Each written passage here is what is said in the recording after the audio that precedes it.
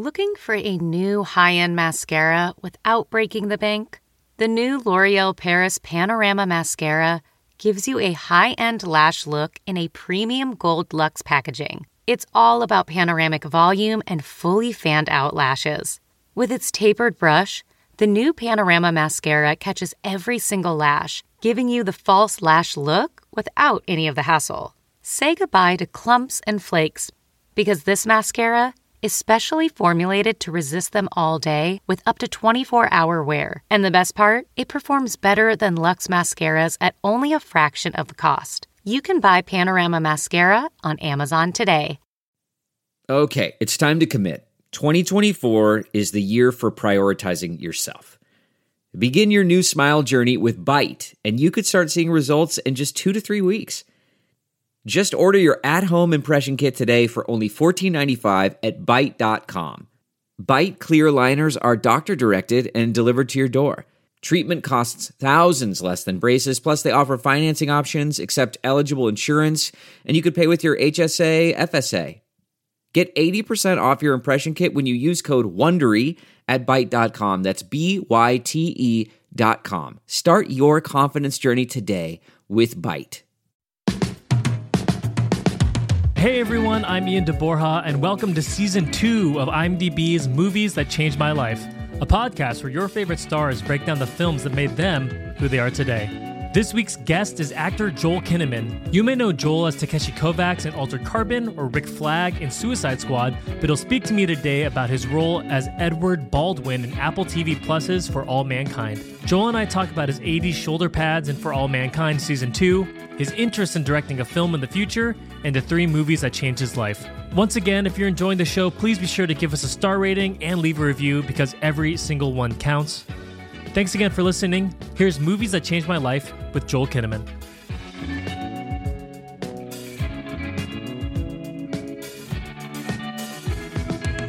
Joel, thank you so much for hanging out with us today. I got a chance to watch a bit of Season 2 of For All Mankind, and it picks up in such an awesome way.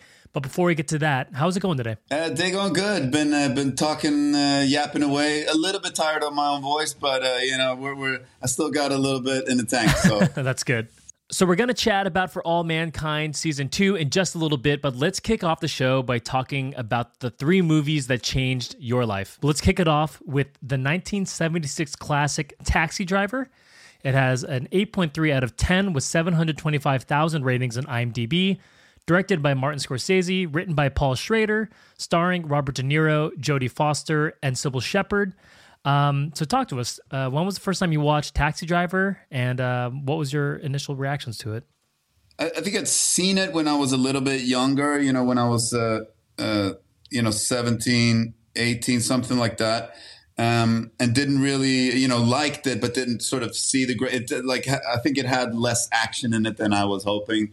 And then I revisited it when I had started to become an actor, and then when I was paying attention to it in a different way, and was just mesmerized by De Niro's performance and how how they told the story of this character, and it was just there was just so many colors there, and then he was such a scary, psychotic dude, but you were there with him at every step of the way, and it was. And I just started thinking like how fun it would be to play a character like that, and to have that concentration of a filmmaker to tell the story of a character in that way.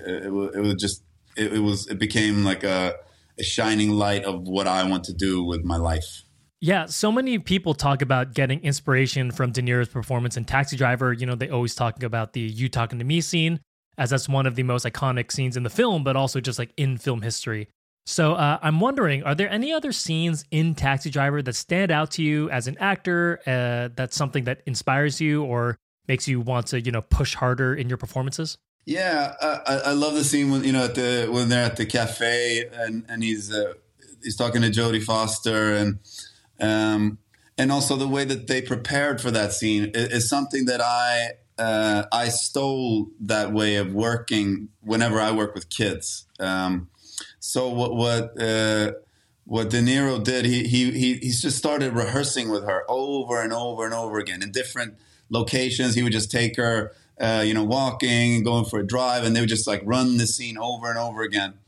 And so she knew the scene by heart, inside out. And then he would start the scene and then start improvising, taking in something that was happening. If a waiter came in, if they sat at a cafe or, and then he would go back to the scene. So what he did was he sort of taught her how to improvise in that. And I think that a lot of actors, they have this misconception, and they think that, you improvise out of necessity because you haven't prepared enough, or it's a way to give a good performance even though you haven't prepared enough. To me, it's the complete opposite. You go in and overly prepare, and it gives you the freedom to improvise because you know the scene so well, you know the lines inside out. So and when you do that, you can divert, and you have the complete freedom to incorporate whatever the environment around you, the people around you, any mistake that happens, you can completely incorporate that, and then have the freedom and the knowledge to just immediately go back into the scene and the narrative of the scene, and then it becomes usable.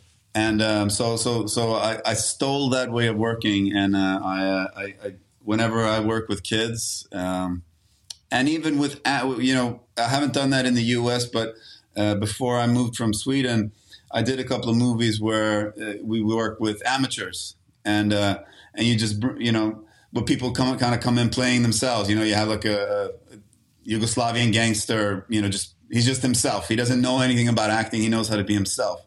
And then I would rehearse in the same way with an actor like that. So also sort of teach them how to improvise, and it's pretty effective. I mean, that's fascinating and not that surprising to me because I see the quiet anger that De Niro has in Taxi Driver a lot in your own work. And so when I saw that you had Taxi Driver on your list, it all just like made complete sense to me. And what he does so well often is, he finds the contrast of the character. He's not playing the psycho. He's not playing the psycho. He's playing the guy that is like desperately trying to connect. And that, of course, the writing really serves that. But it's, and I did the same thing on stage when I played Raskolnikov.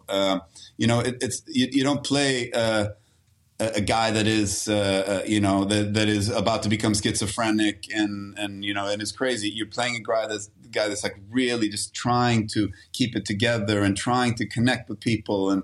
And then, because of how his mind is wired and because of the results of his actions, is not really able to. But it's the struggle to try to be nice, to try to be kind and connect, and then not being able to. That's what makes it interesting and a good performance. Yeah. Last question on Taxi Driver. Do you think the ending is a fantasy, or do you think that is what actually happened? I think it's what really happened. And then I think, sometimes the story of an artwork can sometimes be more fantastic than the actual artwork. And I think that, that would in some way be his dying dream or whatever. I think that's what art is. It's something that melds with our imagination. And then we, as a viewer, we create something as well. We're a co-creator of the art that we are presented with. And so that, that's there is no answer to that. There is no correct or incorrect answer to that. It is what we feel as a viewer, as a participant in that artwork. Perfectly said. So before we go to your next two movies, let's spend some time to chat a little bit about For All Mankind Season 2. So something that struck me about the Season 1 finale of the show is that in the post-credits scene, when we get to see the dragon fly out of the water, the song Everybody Wants to Rule the World by Tears for Fears plays over it. And so for a show that is so firmly set in the 60s, the clothes, the music, the design, then out of nowhere comes this classic 80s song. At the time, I didn't really think much of it. But now that we've learned Season 2 starts in the 80s, in retrospect, that was actually such a great teaser. So what can you tell us about what happens in between the 10, 13-year time jump for your character and the rest of the show? Yeah, so, the show starts out in the late 60s and right in the height of the space race to the moon. And then, this alternate timeline is created and our journey on this show begins in this alternate history. And at the end of it, we have bases on the moon, and the Soviets has bases on the moon, and the Cold War is slowly seeping into the space arena. And even though there's new technology that is sort of being developed, in our show, the innovation starts to ramp up, but we're still pretty closely tied to the real history. When we jump 10 years further, and now we're in the middle of the new 80s. Then these alternate timelines have really our alternate timelines really starts to diverge from real history, and we can see the results of this. The much more rampant pace of innovation. We have new technology. We have technology in the mid 80s that we otherwise didn't see until like the 2000s, and you also get a nice sweater wardrobe and sweater upgrades throughout the 80s as well. Yeah. Yes, indeed. It's the fashion of Ed Baldwin is something that should always be left in the 80s, no matter what timeline you're on. Those shoulder pads, they look real particularly good on me because I got pretty wide shoulders. So you put some shoulder pads on there, it's profound. It's a profound experience for the viewer. That is true. Something else that's profound in the show is that your character has so many intense moments throughout season 1, but then we pick up in the beginning of season 2 and we see that you're now stuck in an office, you're practicing putting while watching news in the bar. So what was it like for you as an actor to have such a shift in character? Yeah, so, in the end of the first season, the Baldwin family goes through this, what would for most be the ultimate tragedy of a family and for a father. And not just do they go through this ultimate tragedy, he's stuck on the moon alone while it happens, and he can't be there for his wife. And so I think what we discover in the beginning, when we come back in the beginning of the second season, is that he has made some sacrifices. He's made a vow to his family that if something were ever to happen again, he'd be damn sure to be there.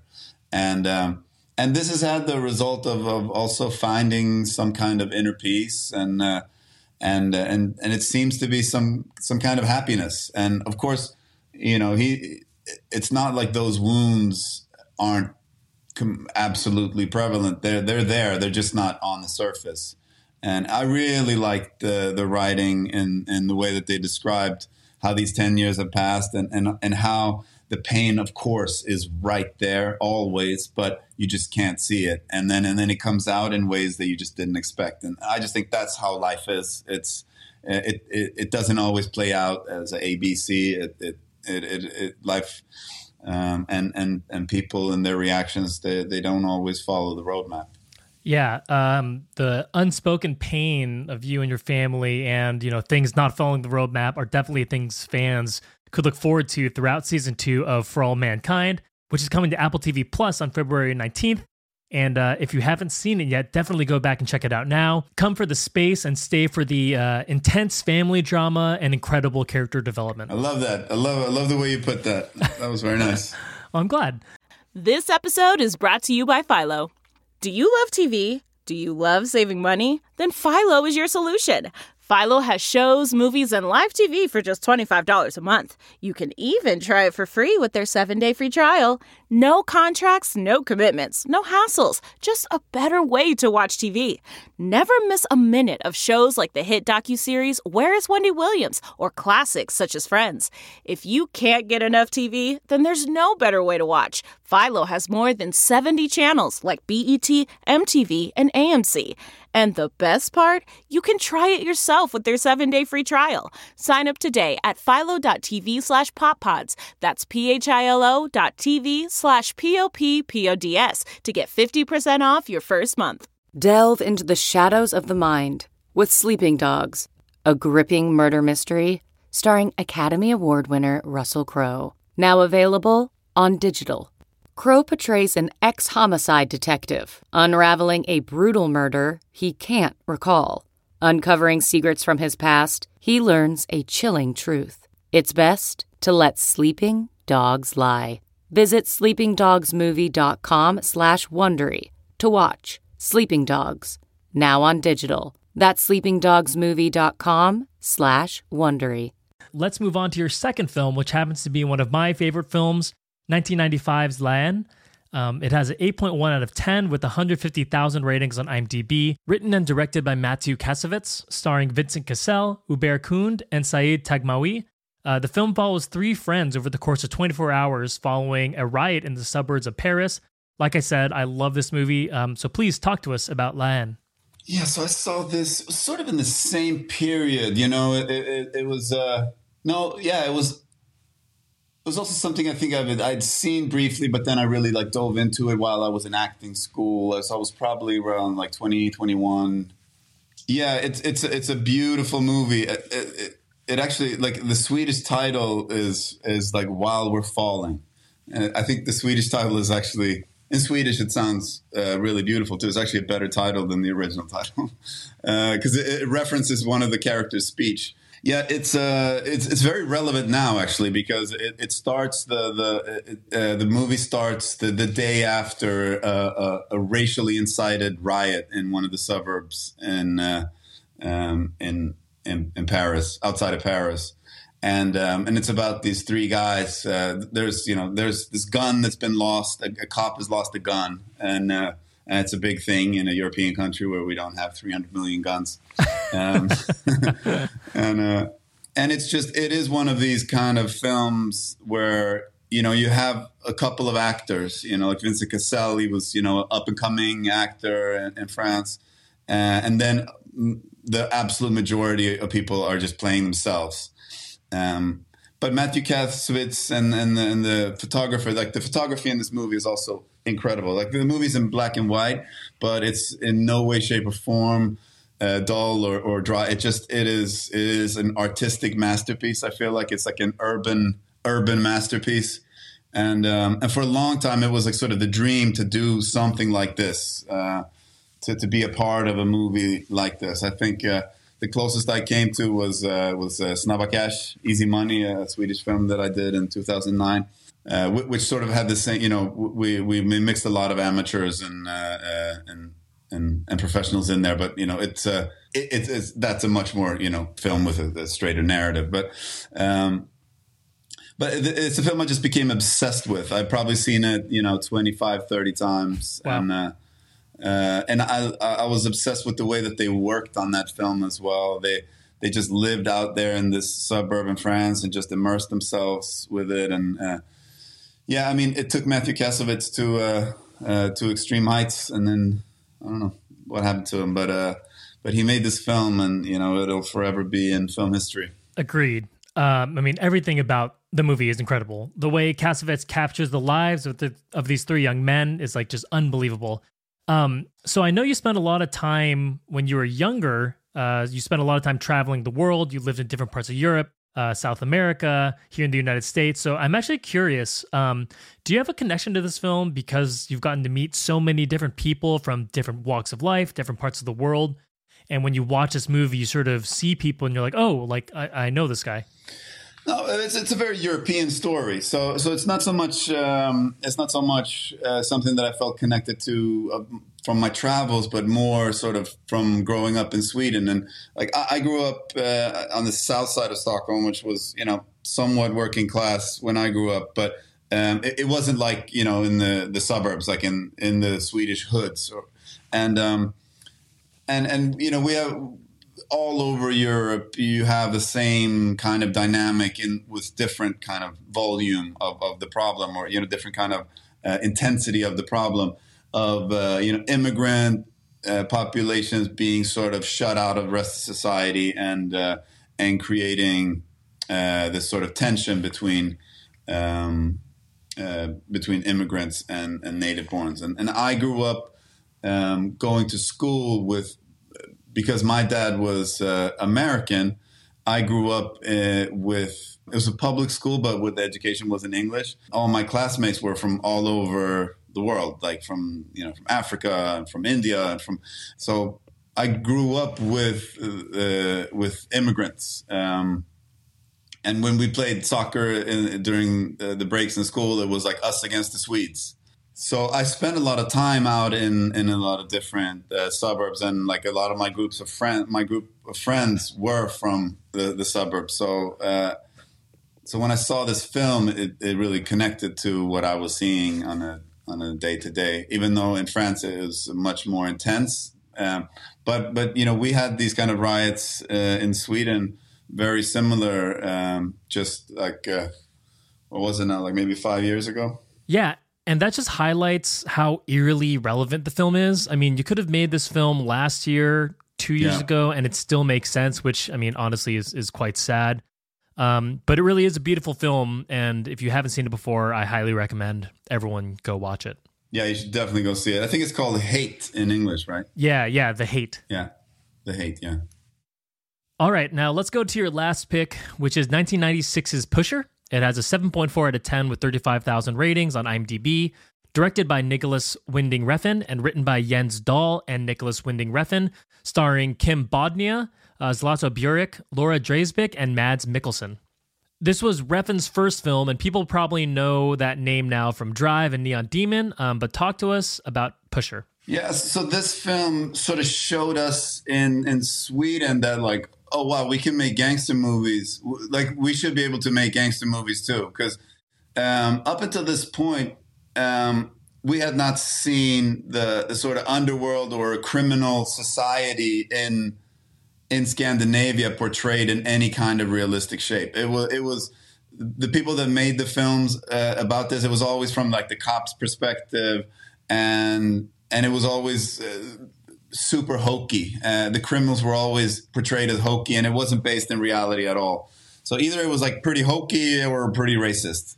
And when Pusher came out, it was just being blasted into reality, and in a way that just had such an intensity and style, and it had like this coolness to it, but it wasn't trying to be cool. It was just it was just an intensity to it, to the performances, to the photography. It sort of came off the heels of Lars von Trier's Dogma movement, and so it had that. This was definitely not a Dogma movie, but it sort of had that handheld, very a lot of it shot with existing light, and you don't really pay attention to. It's very documentary in its way. I still like those kind of movies. To me, that's never gone out of style. And and just the performances were just so on point, and the world that was described just felt so realistic and complex. So I was completely blown away by it. I actually love the second and third. It's a trilogy, and the Pusher. The second one focuses on Mads Mikkelsen's character. It might be my favorite, actually, but it's really hard to pick. And the third one is very gruesome. It focuses on Zlatko Buric's character. Zlatko. They're all phenomenal actors. Top shelf European actors. And in these roles, it's just a joy to watch. I've seen them, dozens of times, each of them. And it really made us I don't think that our movie, Snabba Cash, would have been made or looked like it would if it hadn't been for Pusher. It definitely made us understand that, we can do this too. Yeah, I love hearing that. When indie movies inspire young actors and directors just to make more films. Yeah. It's really like a cyclical nature of inspiration. Like, I'm sure Refn saw something that inspired him to make Pusher, and then it inspired you. So just keeping people, making more and more interesting, unique pieces of film. But I actually haven't seen the rest of the trilogy, so I need to go back and watch that. Oh, you got to see it. Yeah. So it's funny. I mean, the way you speak about these movies and how you speak about the craft, it seems like you should be a director. Like, I'm surprised I haven't seen a director's credit on your IMDb page yet. Has that crossed your mind? It has. I think for the past 15 years, I've said, in 5 years. Right. Or at least the last 10 years. I probably will direct at some point. I become more and more intrigued by the behind the scenes, and obviously I gain more and more understanding, and you're in such a privileged position as an actor because you get to work with all these fantastic directors. So you get to see different ways of working, different types of leadership, and it's something that takes so much time. So and I love acting. I really love. I enjoy it so much, and I feel like I'm just hitting my stride as an actor. So yeah, I am not encouraging you to quit acting. No. Let the record show that I'm not asking him to do that, please. No. I think in my future there will definitely be there's definitely something I will want to do, but yeah, we'll see when. Well, I'll be sure to keep an eye out for that. So final question here. We have Taxi Driver, La Haine, and Pusher. Do you see a through line between the three films as to why you wanted to chat about these today? I mean, yeah, they all kind of deal with, dark, messed up masculinity and sort of in a realm, a crime realm. I think it was my instep to acting in general. I had a period of my life from when I was 13 to 16, 17, when I even earlier, like maybe 11, 12 to 16, 17, where I was kind of in trouble, and I spent a lot of time. All my friends from that time period went on to become criminals at various levels of success, and that period there was so much trauma and anxiety and manipulation, and that there was so much darkness connected to that time in my life. So there's something from that time that's almost in every role I do. Interesting. At some level. So I guess I got to move on, Right. Yeah. But yeah, so, we find new things, and I find new things that inspire me, but I think that was my way in, and my way into the profession, and my interest into film, that it could, portray these things that I felt like I'd seen and experienced in some shape or form. And it really fueled my interest, and it also the beautiful thing about acting for me, the thing that struck me right when I got started, that I could use these traumatic, these kind of the worst experiences of my life. Mm-hmm. They all of a sudden became an asset, and it was something that actually made me good, and I became good because of I had those experiences, right? And that made me understand that acting was something that a craft that I really wanted to pursue, and it propelled me into it to go deeper. Well, perfect. Well, thank you so much for hanging out with us today. I really enjoyed your selections, and I'm glad you introduced me to Pusher. I'd never seen that before, and I definitely want to see the rest of the trilogy now. Awesome. But once again, For All Mankind Season 2 is coming February 19th to Apple TV+. Again, come for the space and stay for the family drama and the amazing acting. Yeah, chef kiss, exactly. Thank you again, and I appreciate hanging out with you. It was a lot of fun. Thank you, Ian. It was great talking to you. Thanks so much for listening. Be sure to head over to imdb.com/podcasts for more content on Joel, and to easily add the movies that changed his life to your IMDb watch list.